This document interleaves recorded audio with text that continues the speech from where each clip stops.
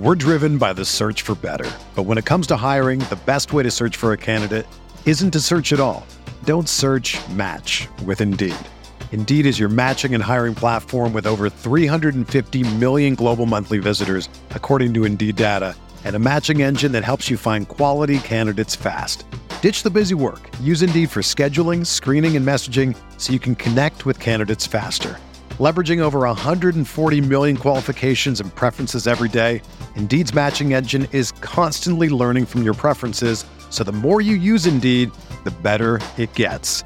Join more than 3.5 million businesses worldwide that use Indeed to hire great talent fast. And listeners of this show will get a $75 sponsored job credit to get your jobs more visibility at Indeed.com/Blue Wire. Just go to Indeed.com/Blue Wire right now and support our show by saying that you heard about Indeed on this podcast. That's Indeed.com/Blue Wire. Terms and conditions apply. Need to hire? You need Indeed.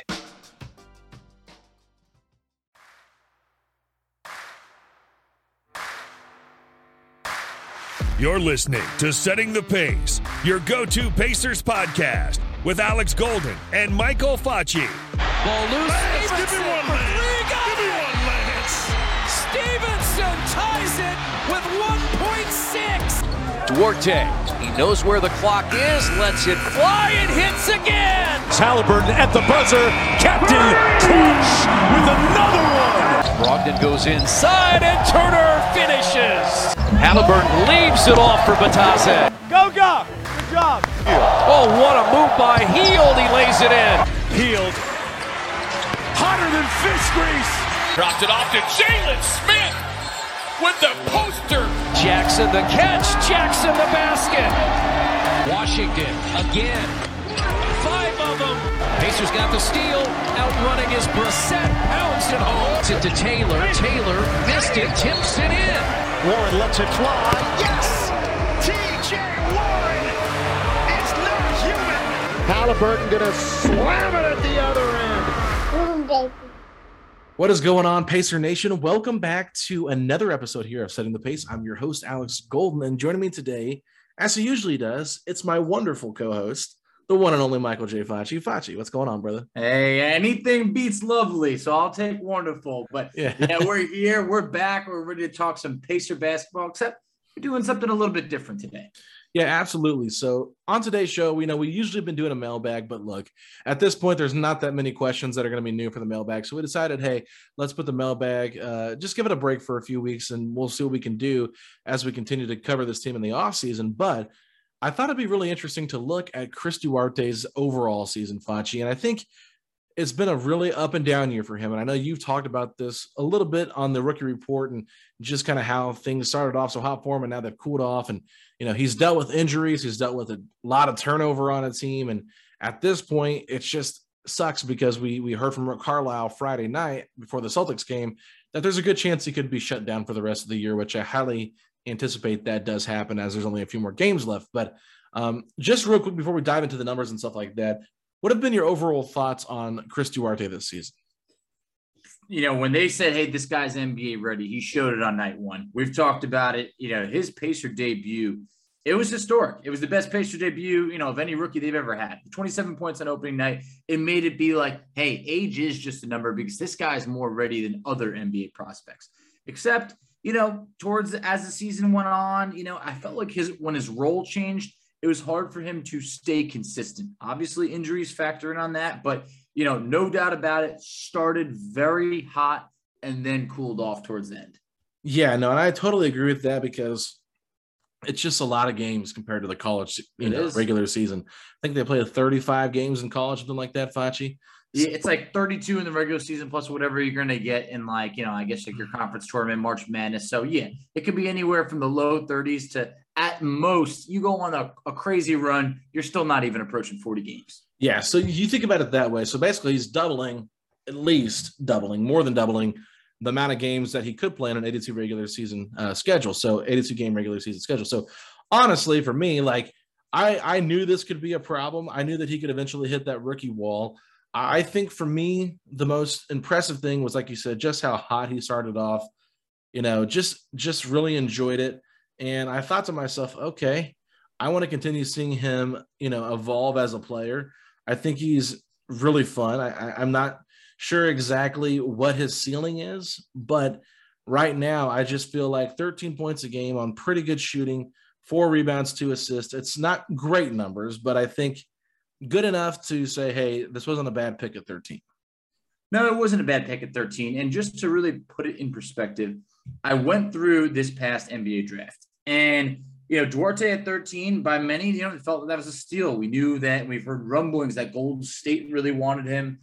There was a strong connection with the Wizards and Duarte at 15, but Pacers didn't let him go by. But if you look at it, a couple picks before, Joshua Primo, number 12 overall to, San Antonio. You do a redraft, Duarte's going above him. Duarte is going above Bouknight. James Bouknight did not deliver the type of year that people expected. And then Zaire Williams at 10. I think Zaire's going to be good, but I think if he did a redraft, Duarte could have possibly gone above him. Big difference in age, so that one's debatable. So you redo this draft, Duarte's probably in your top 10, because I think that if you went through 1 through 9, and even Davion Mitchell, Duarte, I think, could have gone above him because Mitchell wasn't necessarily one of the younger prospects in this draft. So 1 through 8 in this draft, very, very solid, filled with potential. So I do think that Duarte is in that, that top 10, but this guy would seem like a lock for an all rookie team. Fortunately, I feel like injuries now it's up in the air if Duarte is going to make one of those all rookie teams. Yeah. So I want to look at just like his overall games here, Facci, and, to me, he played the first 14 games, then he was out for 2, and he came back and played quite a bit, a long stretch here before he got out again for about 9 games. I think he played like 1 game out of like 7 from like game 36 to 42. He just played in 1 game and dealing with an injury, and he didn't play a ton of minutes, just 18 minutes. But when he came back from that, this has been his 35th game of the season. From 35 to 50, he played 15 straight games in a row. He put up some serious numbers there, and that's when we went on that West Coast road trip against the Lakers, the Clippers, the Warriors, the Suns, and the Pelicans. And I mean, I think he tied his career high at 27 at one point. I think that was against Golden State on TNT. He had 25 points against Atlanta. And I know they lost that game, but I mean, you just started to see like, okay, this is a guy that can really showcase some stuff there. But at the same time, there was just so much turnover with this team. And I felt like his inconsistent role really did throw him for a loop. It really did, because you're talking about Duarte. He's in the starting lineup on opening night. It's something that people did not expect. But then, LeVert comes back, Brogdon comes back. Like it's just a little bit of an inconsistent role. And to put that in perspective, Duarte scored in double figures in his first 9 games as a rookie. And through the month of October, which was 7 games, he averaged 17.7 points on just under 43% shooting and 39% from 3. So it was looking good. But once you insert LeVert, into that lineup and Brogdon's getting more minutes, we saw Duarte's minutes go from averaging 36 minutes per game all the way down to 26. So 10 less minutes, that's very drastic. It was about 5 less shots per game. So it was tough. So like you mentioned, his role was up and down. And then you're talking about all the different players that he played with. We forget about the guys like a Nate Hinton or a Dejan Giroux or a Reggie Perry, but there was about 25 different players that logged minutes for the Pacers this year. So Duarte, you're trying to develop chemistry, but you're also in the starting lineup. You're out of the starting lineup. You're getting less shots. It was tough. So, he adjusted pretty well, but here's one thing that we forget about. It's believed that he initially suffered that shoulder injury against San Antonio all the way in the beginning of the year. And that wasn't even brought up until he really started to struggle. And then we found out he had a shoulder injury. So just injuries here and there, inconsistency, a lot of teammates. It made it tough to have just a straight up consistent rookie year for Duarte. Yeah, and I agree with that. I mean, he's dealt with some weird injuries. I think he's got the turf toe now, like you said, the shoulder injury. And he played through some of it. You could see he was in pain. I thought it was interesting to kind of look at his starts because, that's just kind of interesting to me. Like, okay, how many games did he start? And like you said, he started like the first 15 games of the season. And then he went on the bench for the next 7, I believe. And then he started again for like the next 7, went to the bench for 2, started the next 3. Then he gets hurt. And then he comes back and he's on the bench for the next 4 games that he's back. Then he starts again and starts for like 10 games in a row, 12 games in a row, then back to the bench, then starting for one, then back to the bench. It's just like the kid couldn't catch a break in terms of what his role was supposed to be. And I know there were some thoughts there like, oh, we like him off the bench better. We feel like Justin Holiday is a better starter. But at that point for me, I was just like, this is getting a little bit too inconsistent. I feel like if you want to have measure long-term start him. If you don't, bring him off the bench and let him get accustomed to the role. But he did say that he did enjoy starting more than coming off the bench. So I think that that's something to keep an eye on as we move forward, because look, you know, I want to continue to see how him and Haliburton play together, but unfortunately they've only played in 7 games together.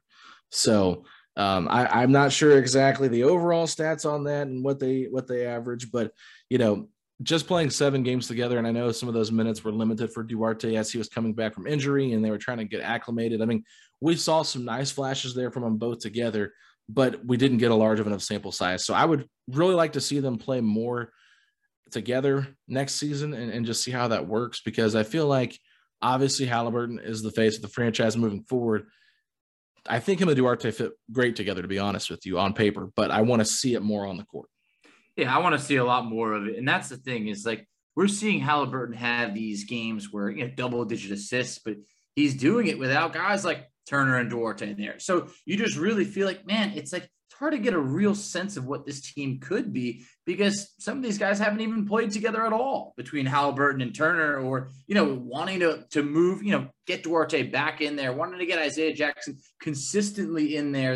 I mean, obviously TJ Warren, there's so much of all that we need to see these pieces together. But for Duarte, I mean, it's so quick to forget that how much the Pacers actually trusted him early on.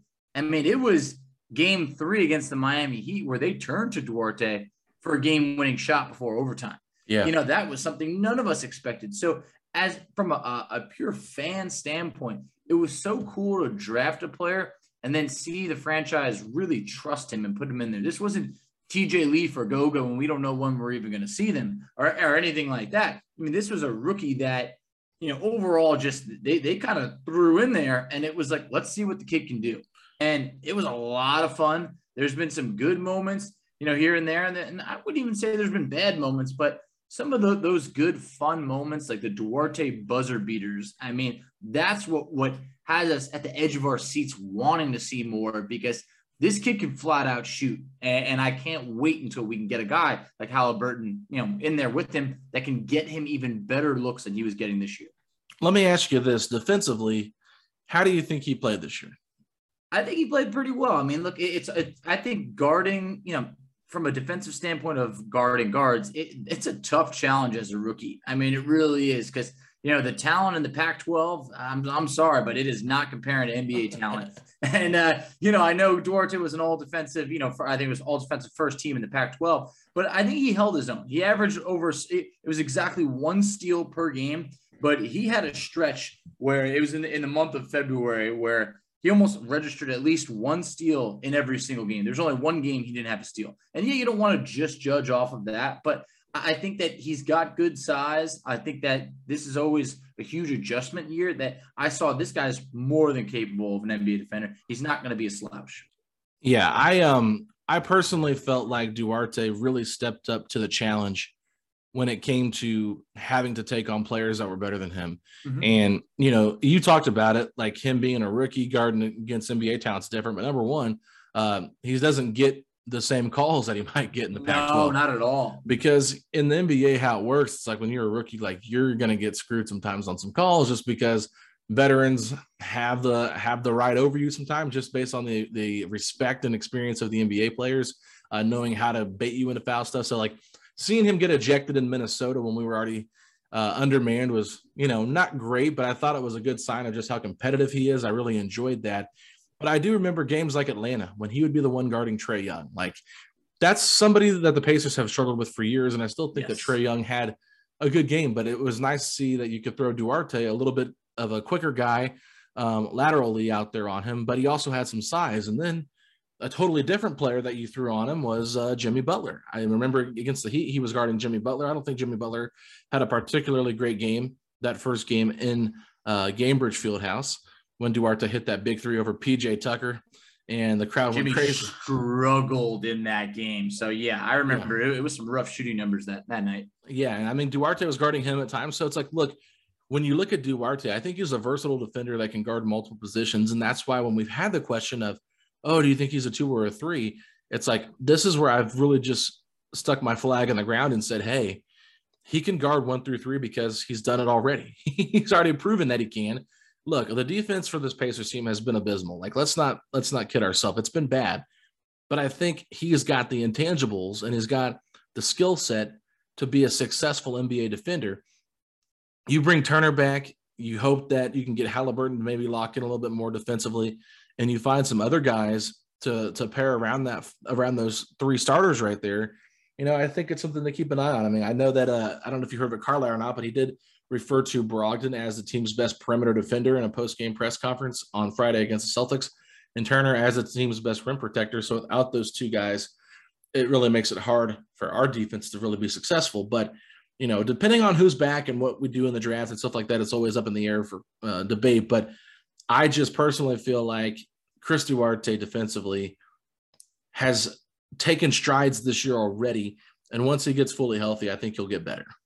Yeah, I'm in agreement there. As from a rookie defensive standpoint in a rough season, it's hard to fully, judge his defensive capabilities based on any numbers because, like you mentioned, half the season we're without our best defenders. So it's hard to look at, a defensive rating or anything like that. But from the eye test, we've shown, hey, we can work with this. This is going to be someone who is going to continue to grow as a defender, and the foundation is there. So I look forward to that. I look forward to, seeing him take the next step in his game, whether it's offensively also, because I try to find stats that, of his that tied to winning. And it's hard to find those in a year that was just so rough for the Pacers. I can't find a correlation where, hey, in games that he shot 50%, the Pacers were, 10 in this. Like, no, we don't have those. But a few different stats that I was able to find, pretty interesting. While he scored 20 points 6 different times, and while that's not that impressive given his 27-point debut, we would have expected more of that, but he did score 15 or more 19 different times. So I thought that was pretty solid. We saw as a playmaker, he had 4 games of 5 assists or more, but 2 of those 5 actually were in the first 7 games when Brogdon and LeVert were out. So felt like he could have been more of a playmaker if asked to be. And then 21 times he had 5 or more rebounds on the season. So 10 times he made 3 or more threes in a game, and 22 times he shot 40% or better from 3. So let's not take for granted that he's a really good 3-point shooter. And this is as a rookie, basically shooting 37%. It was a hair under. So he's more than capable from 3-point land. And I think that we're only going to see him get better looks with a guy like Tyrese Halliburton, but also be able to increase his shot volume when there's guys like Caris LeVert that are no longer there. We'll find out what we do with Brogdon, So I think that overall, from a rookie standpoint, he had one of the better Pacer rookie years in recent memory, for sure. Well, I mean, that's not saying much. It doesn't say much. It doesn't, but he had it. He had it. So I'll take it. Yeah, and I feel like a little bit like after the Halliburton trade, people kind of forgot about Duarte a little bit. They did. It's kind of like the spotlight went from, oh, Chris Duarte's playing tonight to, ooh, Halliburton's playing tonight. And so I feel like while that's understandable, and I get it, why the spotlight shifted, I still think that maybe because of the injuries, we kind of just grew accustomed to not seeing Duarte out there as much. And so we kind of got more used to the Buddy Hield, Lance Stevenson, Dwayne Washington Jr. rotation, which it's not been fun, completely fun to see. And I would have loved to have seen Duarte out there during this stretch of games where we're losing, just to develop that chemistry with Tyrese. But I think overall he's had a solid year. Obviously it sucks that it went down with the way it did with them injuries, but who knows how injured he really is. It's something he could have played through if the team wasn't already eliminated from the playoffs. It's possible. I don't want to read too much into that though, because I'm not a doctor and I'm not a detective, but I do think that Duarte was deserving of at least second team rookie recognition. I don't know if he'll get it. It's up in the air, I think, at this point, but he did have a solid year. He did make the Rising Stars Challenge because of how well he had played. And I feel like he was never afraid of the moment. And that to me is something that is really cool to see. And I love his story. I think his work ethic is incredible. I only expect him to get better moving forward after this season. Yeah, I really do. And that's one of the things that I'm very excited to see, because a lot of players take a huge jump from year 1 to 2, especially guards. And I think when you mentioned he was never afraid of the big moment. I mean, when you look at this rookie class, I mean, there's obviously a lot of really talented players, but there's not a lot of guys that are being trusted to take game winners. And Duarte was. We talked about the shot against, Miami, where they went to him in game 3 to win it. Well, Alex, let's also talk about how it's kind of forgotten a little bit, but when the NBA robbed Duarte of the 4-point play against the Lakers, that would have likely won it. I mean, that would have put him front and center with everything. I mean, that 3-pointer in the corner, it was magical. He should have gotten fouled on that. That would have been a 4-point play to beat LeBron and the Lakers. This ain't the same. That wasn't the same Lakers team right now that's losing every single game. That was a statement right there. So I wish he could have had that moment in full, but let's not forget that he hit that shot. He just didn't get the call he deserves. Yeah, and I mean, don't forget the Atlanta game either, where he got hacked by Kevin Huerter when he had the steal. Oh, my God. We pulled his jersey. Yeah. That was one of the worst blown calls I've seen. We forget about this, but these are game-winning plays right here that he would have made, or, whatever it is, blown calls. Absolutely, Facci. Well, let's take a quick break. When we come back, we're going to play a little game called Fact or Fiction. I'm going to give Facci 5 statements, and he has to tell me if they're fact or fiction, and we'll discuss them right after this. We're driven by the search for better. But when it comes to hiring, the best way to search for a candidate isn't to search at all. Don't search, match with Indeed. Indeed is your matching and hiring platform with over 350 million global monthly visitors, according to Indeed data, and a matching engine that helps you find quality candidates fast. Ditch the busy work. Use Indeed for scheduling, screening, and messaging so you can connect with candidates faster. Leveraging over 140 million qualifications and preferences every day, Indeed's matching engine is constantly learning from your preferences, so the more you use Indeed, the better it gets. Join more than 3.5 million businesses worldwide that use Indeed to hire great talent fast. And listeners of this show will get a $75 sponsored job credit to get your jobs more visibility at Indeed.com/Blue Wire. Just go to Indeed.com/Blue Wire right now and support our show by saying that you heard about Indeed on this podcast. That's Indeed.com/Blue Wire. Terms and conditions apply. Need to hire? You need Indeed. Another day is here, and you're ready for it. What to wear? Check. Breakfast, lunch, and dinner? Check. Planning for what's next and how to save for it? That's where Bank of America can help. For your financial to-dos, Bank of America has experts ready to help get you closer to your goals. Get started at one of our local financial centers or 24/7 in our mobile banking app. Find a location near you at bankofamerica.com/talktous. What would you like the power to do? Mobile banking requires downloading the app and is only available for select devices. Message and data rates may apply. Bank of America NA, member FDIC. When you need mealtime inspiration, it's worth shopping Kroger, where you'll find over 30,000 mouth-watering choices that excite your inner foodie. And no matter what tasty choice you make, you'll enjoy our everyday low prices, plus extra ways to save, like digital coupons worth over $600 each week. You can also save up to $1 off per gallon at the pump with fuel points. More savings and more inspiring flavors make shopping Kroger worth it every time. Kroger, fresh for everyone. Fuel restrictions apply. All right, Facci, it's time for Fact or Fiction. And this one's a little bit of a fun game to me because I really enjoy coming up with things and then discussing them. So we're going to go here with number 1. Fact or Fiction, Facci. Tyrese Haliburton is the best player this team has had since Paul George. Fact. I'm going with it. All right. You want to elaborate a little bit more? Yeah, no, I will. Because, look, hey, obviously this can't be proven wrong, but look, when you look at it, the first thing to say is, really, Sabonis was a 2-time All-Star. Okay, now let's compare their ceilings, because right now I feel like Haliburton can very well develop into, more than a 2-time All-Star, but also you and I, like a broken record, have said this team needs a true point guard. While Sabonis might have been one of the best, passing big men, you could say right behind Jokic, Tyrese Haliburton, I think, is one of the best passers in the NBA.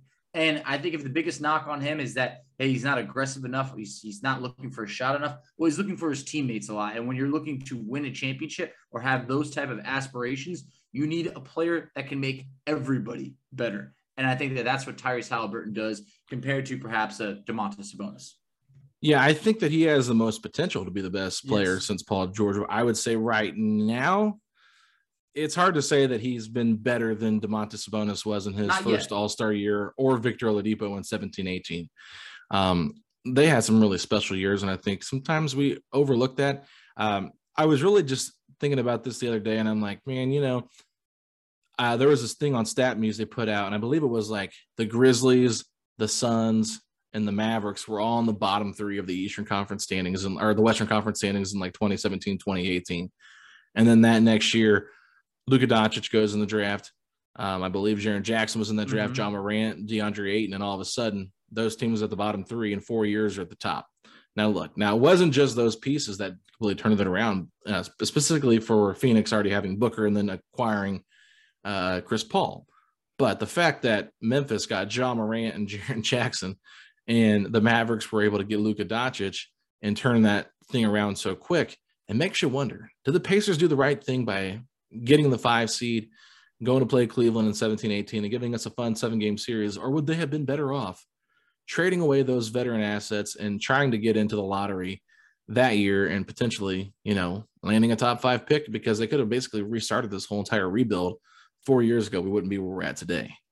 No, we wouldn't be. It's tough because that 2017-2018 season was so fun. And when you mentioned, when you brought up Oladipo a little while ago, I feel like, okay, call it dramatic or not, I've been burned, I've been hurt, and I've buried a lot of part of that season over there. But that season was so much fun because the expectations were so low going into it. And, pushing LeBron to 7 games in the first round, like, oh man, I mean, of course it had to be LeBron that we had to play. Otherwise, I think we beat any other team in the East at that point. Maybe not the 1 seed, but whatever it is, we played really good. To lose, in 7 games to LeBron is never something to be disappointed about. It stinks. But I think the reason why I put Haliburton, above Oladipo is just because it felt like it was just that season for Vic. Like right after that, and we could do a whole nother episode on this, but it's just things were never the same after that with the injuries and all of that. Tyrese Haliburton, if he stays healthy, I think he'll definitely be the best Pacer since Paul George in there. But man, I mean, hey, look, you can only say, hey, what if we had just completely been one of the worst, and we'll see what happens, but we'll never know. We'll never know what could have happened. And at that point, it was fun because when you look at the season we just went through, man, I would have really very much loved to push a LeBron-led team to 7 games in the playoffs and really have something to root for. But in the end, this is the best thing for us. Yeah, I think if I look back at it, I mean, sure, I can see where that argument would make some sense and I can talk myself into it a little bit. But I also think at the same time, like, that was a really fun team and I will never forget that season. So I don't think it's worth forgetting all those fun memories that we had. Even the painful ones where we had to see Tristan Thompson kick our butt in Game 7 and LeBron James, the goal-10 with the game-winning 3 on Fab. Oh, my God. Oh, my God. Give me PTSD. But let's move on here. Fact or fiction question number 2. Chris Duarte was actually the wrong choice for the Pacers with the 13th pick. This is tough right over here. Oh, man. I mean, I even have the draft pulled up right in front of me. I'm going to say fiction. I think he was the right pick because here's the thing. The Pacers could have never known that they were going to be as bad as they were. If they were heading towards a rebuild, your boy Moses Moody would have been the move, because look, a lot younger and everything like that. But when the Pacers were trying to win, it was like, hey, how do we keep this going? And Chris Duarte was the most NBA ready guy at that spot. So I'm going to say fiction. Okay. I'm going to say fact. I think at this point, the Pacers once again, and I hate to say this about Chris Duarte because I do like him, and you guys know how I felt about the pick at the time, but I still kind of feel that way. The man's going to be 25 by this year's draft, Facci. Not saying that he's old, but I'm just saying the Pacers took a safe pick when they had a lottery pick. They hardly ever get a good chance to get into the lottery, but this year obviously it's an anomaly because they finally, for once, decided to get a top 8 pick. But here we are looking at this team. It's like, really? You're going to get a lottery pick and you're going to take a guy that's viewed as a limited player. Like, he's going to be good, but like, how good can he really be? And like, while we had like hopes at the beginning of the season, like, okay, maybe he's going to be like a 20-point per game scorer. He's like, Dominican Devin Booker, all this stuff, Dominican Clay. Like, we talked about all these different things that he could be. But I think ultimately, had they drafted Moses Moody, I'm just saying, if they had drafted him, I'm not Corey Kispert. Good Lord, no. Not Corey Kispert. He's improved. He has improved, but I wanted to be on record. Like, there was safe, and then there was picking Corey Kispert. Like, it was just, it's like I prefer 10 out of 10 times taking Duarte over Corey Kispert. Yeah, I'm the same way here. And like I said, he's not a bad player, and I'm not sure what his ceiling is. I want to continue to see what he does with this Pacers team. But I feel like had they just drafted Moses Moody, the guy with the more upside, they'd be in a better spot now. But, at the same time, I don't think it was a terrible pick. I just think that it might have been the wrong pick for this Pacers team. And I think it would have been really fun to see Chris Duarte actually on the Warriors, playing that Klay Thompson role before Klay got back, and then actually being able to play them together out there. Would have been really fun. I mean, they've got a really good player and Kuminga that they got at the 7th pick. The Warriors did. So Moody was a guy that they liked, but it wasn't a guy that they loved. They wanted Duarte. They really did. So, I get it. It just depends on where your team's at. But for me personally, like, I don't want Sengun. Like, he's a really good player, but I don't think he would have made sense here, obviously, with us already having 3 centers. So it really was just between Moody and Duarte. Pacers like Duarte better. He's a good player. But I think there's still a case that Moody's ceiling could be much higher. And I just wish that we could have gotten a chance to see that, Fletch. Yeah, look, there's definitely still that chance because Moody's not going to be 25 for quite some time. So he's going to continue to get better. But, obviously it's easier to say that now, given that where the Pacers are. But had they been, on the cusp of making the playoffs or anything, and Duarte was healthy, I think we would have said, hey, this guy can just flat out help us more right now. But, injuries and all that, I think it took a little bit of that shine off of the Chris Duarte season. So I look forward to him coming back next year and then seeing, I think we'll be able to more properly judge, his rookie season or be able to answer that question perfectly. Absolutely. We're going to move to a tough one here, Fachi. You thought that one was tough. That was Fact tough. or fiction? Rick Carlisle is overrated as an NBA coach. Oh, man, this hurts to say, but I'm going to have to say it's fact. I do think he might be a bit overrated because here's the thing. Look, he's an NBA champion, all right? This guy coming into the year was 15th all-time in wins. I'm sure he's moved up a little bit. 3-time Pacer, 3 stints with the Pacers, however you want to word it. Look, really good coach, has not had the playoff success since that championship. They've been bounced in the first round, I think every year actually since, or the years, in other years they have not made it. So It hurts me to say because I love the guy, but we could be saying he is a bit overrated. I think it's fact. It is. It's I think sometimes when you have these coaches that have been, in the league for a while, it's really hard to sit here and be like, okay, they're not, they've lost a little bit, but they won the championship. I believe it was in 2011. Yep. So they lost to the Thunder in 11-12. They didn't make it 12-13, lost to the Spurs in 13-14, lost to the Rockets in 14-15, lost to the Thunder in 15-16, didn't make it in 16-17 or 17-18 or 18-19. Then lost. So he hasn't won a first-round playoff series since the championship. Look, this was a familiarity pick from the Pacers got him. We were excited because we were living on the thoughts of, oh my God, championship coach, he's going to come in here and change everything. And that he did in terms of changing the roster and being able to evaluate talent well, like getting Isaiah Jackson, getting Chris Duarte, 2 guys that he liked in this draft class. Look, I mean, they're good players. Don't get me wrong. But at the same time, I feel like if you look at Dallas and how well they've played this year with Jason Kidd, a guy that everybody thought was a terrible coach and was a terrible hire, what are they doing? Why are they going after him? And how they haven't skipped a beat, to me a little bit, I just feel like maybe Rick Carlisle has lost some of his edge from 10 years ago. And I think sometimes coaches that are a little bit older might lose their edge a little bit. Some of the stuff he's done on court has not made a ton of sense at all. He's been okay, right? He's not been bad, but he's not been good. I mean, obviously this team just sucks, and maybe he was trying to point out all the flaws in it to get it broken up, but I don't know how many more excuses we can make for him. this is I talked to some people who were like really like, oh, come on, this guy, why are we bringing him back? It's we've been there, done that. This is kind of silly. It's like going back to an ex-girlfriend that it didn't work out with. So there is that familiarity with him and Donnie Walsh and Larry Bird and Herb Simon. So I get it, and he knows Kevin Pritchard as well. But yeah, I feel like they probably won't make a coaching change. Obviously, I would be really shocked if they did. No, I would be shocked if they made another change. I think the Pacers, front office took that one big risk on Bjorkgren, and when it backfired, I think they were terrified to do it again. Now, the image in my head is you got Pritchard in the front office saying, "Buckle up, boys, because we're playing it safe." And it's just I think that's what they went with. It was just like, hey, how do we get the sure thing that we can't go through another coach? And Rick, he's a guy that I feel like most of the time can get you in the playoffs and everything. And this Pacers team needed to get back to that. They needed to win a playoff series. And unfortunately, we tore it down. But you know what?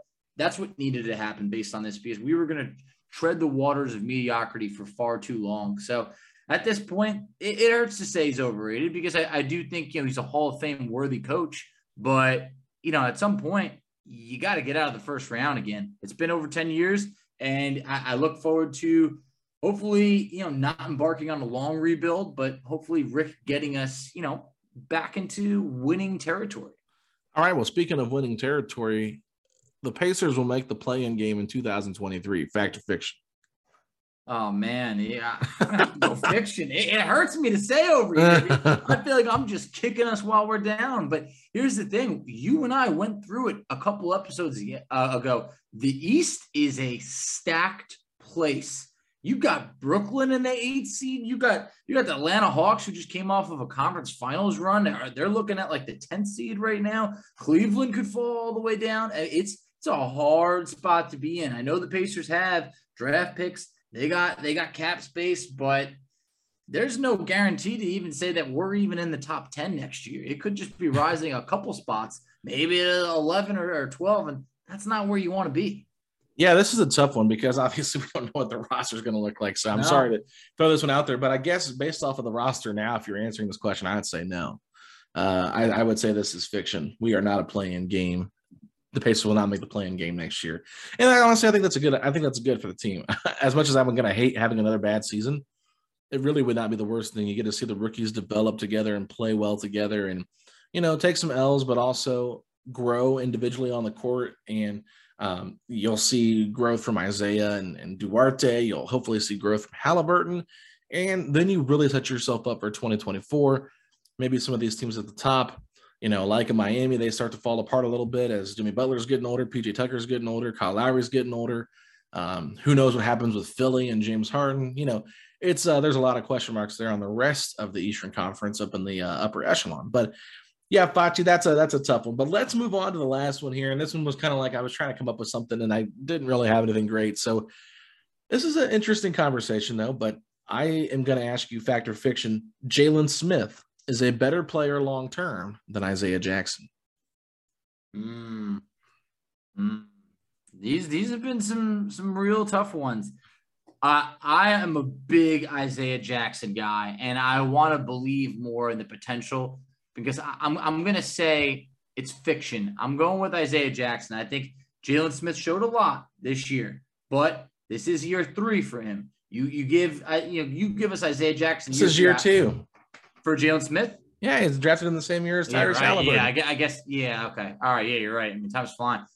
Speaking of Goga here. Oh, man. Look, it's year 2. It is, but I think that Isaiah Jackson, we knew this was almost going to be like a red shirt type year. So I think you give us 2 full seasons of Isaiah Jackson, we're going to see something special. So I'm going fiction there. Yeah, this is a tough one. And honestly, I don't really like answering this one because I like both players.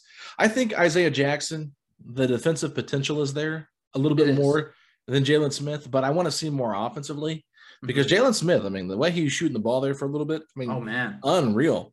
Yes. I think he's more of the offensive polished player than Isaiah Jackson is, but because Isaiah Jackson has the defensive potential as well as potentially the ability to learn how to knock down a 3-point shot, he can already pretty much catch anything lobbed to him at the rim. I'll give the nod to Isaiah Jackson here and say that this is fiction, but I think it's really close. And I think that it's just like so thin of a margin. Like it's not even really like a diss to Jalen Smith, because honestly, I think they'd be really fun to watch together, long term. But I just, I can see why people would talk themselves into Jalen Smith, because like he might be a guy that could average like 15 points a game with like 8 rebounds, where Isaiah might be more like 12 and 8 with 3 blocks, kind of like similar to Turner stats. And you might think to yourself, well, Jalen Smith at least gets more points, but is it really worth the 2 to 3 extra points per game that he's scoring versus Jackson's blocking and on-ball defense and how he's able to switch? Because that's one of the things that I'm really interested to see him do, is learn how to switch when he has to, like, when they're playing like pick and roll and they decide to switch everything. How does he do going up against guards that are a little bit quicker than him? Can he stay with them? Can he block their jump shot, like we said, that we heard Rick Carlisle say that he can do? I just want to see more from him. And I feel like obviously this season is, like you said, it's tough to really get a great evaluation from him, but definitely want to see more from him than what I saw this year, and feel like good player. Both of them are good players, but I don't see them ever becoming great players in the NBA. No, look, I think Jalen Smith definitely took a big step forward with the Pacers compared to, his playing time with the Suns and his role over there. But I don't see probably either of them being all-stars. I think I don't know. I mean, I'd like to say that Isaiah Jackson could have a higher ceiling, despite Jalen Smith being a top 10 pick, in the past. So I'm at a point where Jalen Smith is probably going to be the better 3-point shooter in his career. It seems kind of hard to argue with, but he's not catching lobs and finishing anywhere near close to what Isaiah Jackson has shown this year. Isaiah Jackson, as a shot blocker, I think is already way, way past anywhere that Jalen Smith will ever become from a shot blocking standpoint. So they kind of complement each other pretty well in terms of what one does really well, the other maybe needs a lot of work in. But it's a very fun debate. I think that's something that might be worth putting up as like a Twitter poll question. Yeah, we will do that maybe a couple days after the podcast airs and just kind of get people's thoughts on it. But with that being said, Facci, we are going to wrap up today's show with this. So thank you, everybody, for checking us out. If you haven't already, make sure you please give us a 5-star rating and reviews, preferably on Apple. I know Spotify, we would appreciate those as well, but we are just 7 ratings and reviews away from 200, Facci. So, we got about 7 days left of the regular season, so help us out. Go over there and just tell a friend, tell someone, please. Go Setting the Pace, a 5-star rating and review over on Apple Podcasts, and help them out and help them grow. But, Facci, where can people find us at on social media? All right, so you can find us on Twitter at SettingThePace3. You can find Alex on Twitter at AlexGoldenNBA. I can be found on Twitter at _FACCI. You can find us on Instagram at Pacers Talk. You can find us on Facebook at Setting the Pace. You can find us on TikTok at Setting the Pace. And if you're hoping the Cavs continue to win and the Bulls continue to lose, say these 3 words. Let's go, Pacers!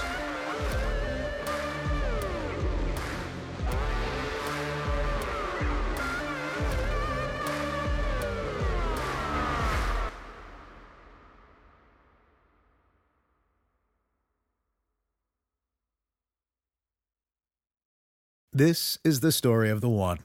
As a maintenance engineer, he hears things differently. To the untrained ear, everything on his shop floor might sound fine, but he can hear gears grinding or a belt slipping. So he steps in to fix the problem at hand before it gets out of hand. And he knows Grainger's got the right product he needs to get the job done, which is music to his ears. Call, click Grainger.com, or just stop by. Grainger, for the ones who get it done.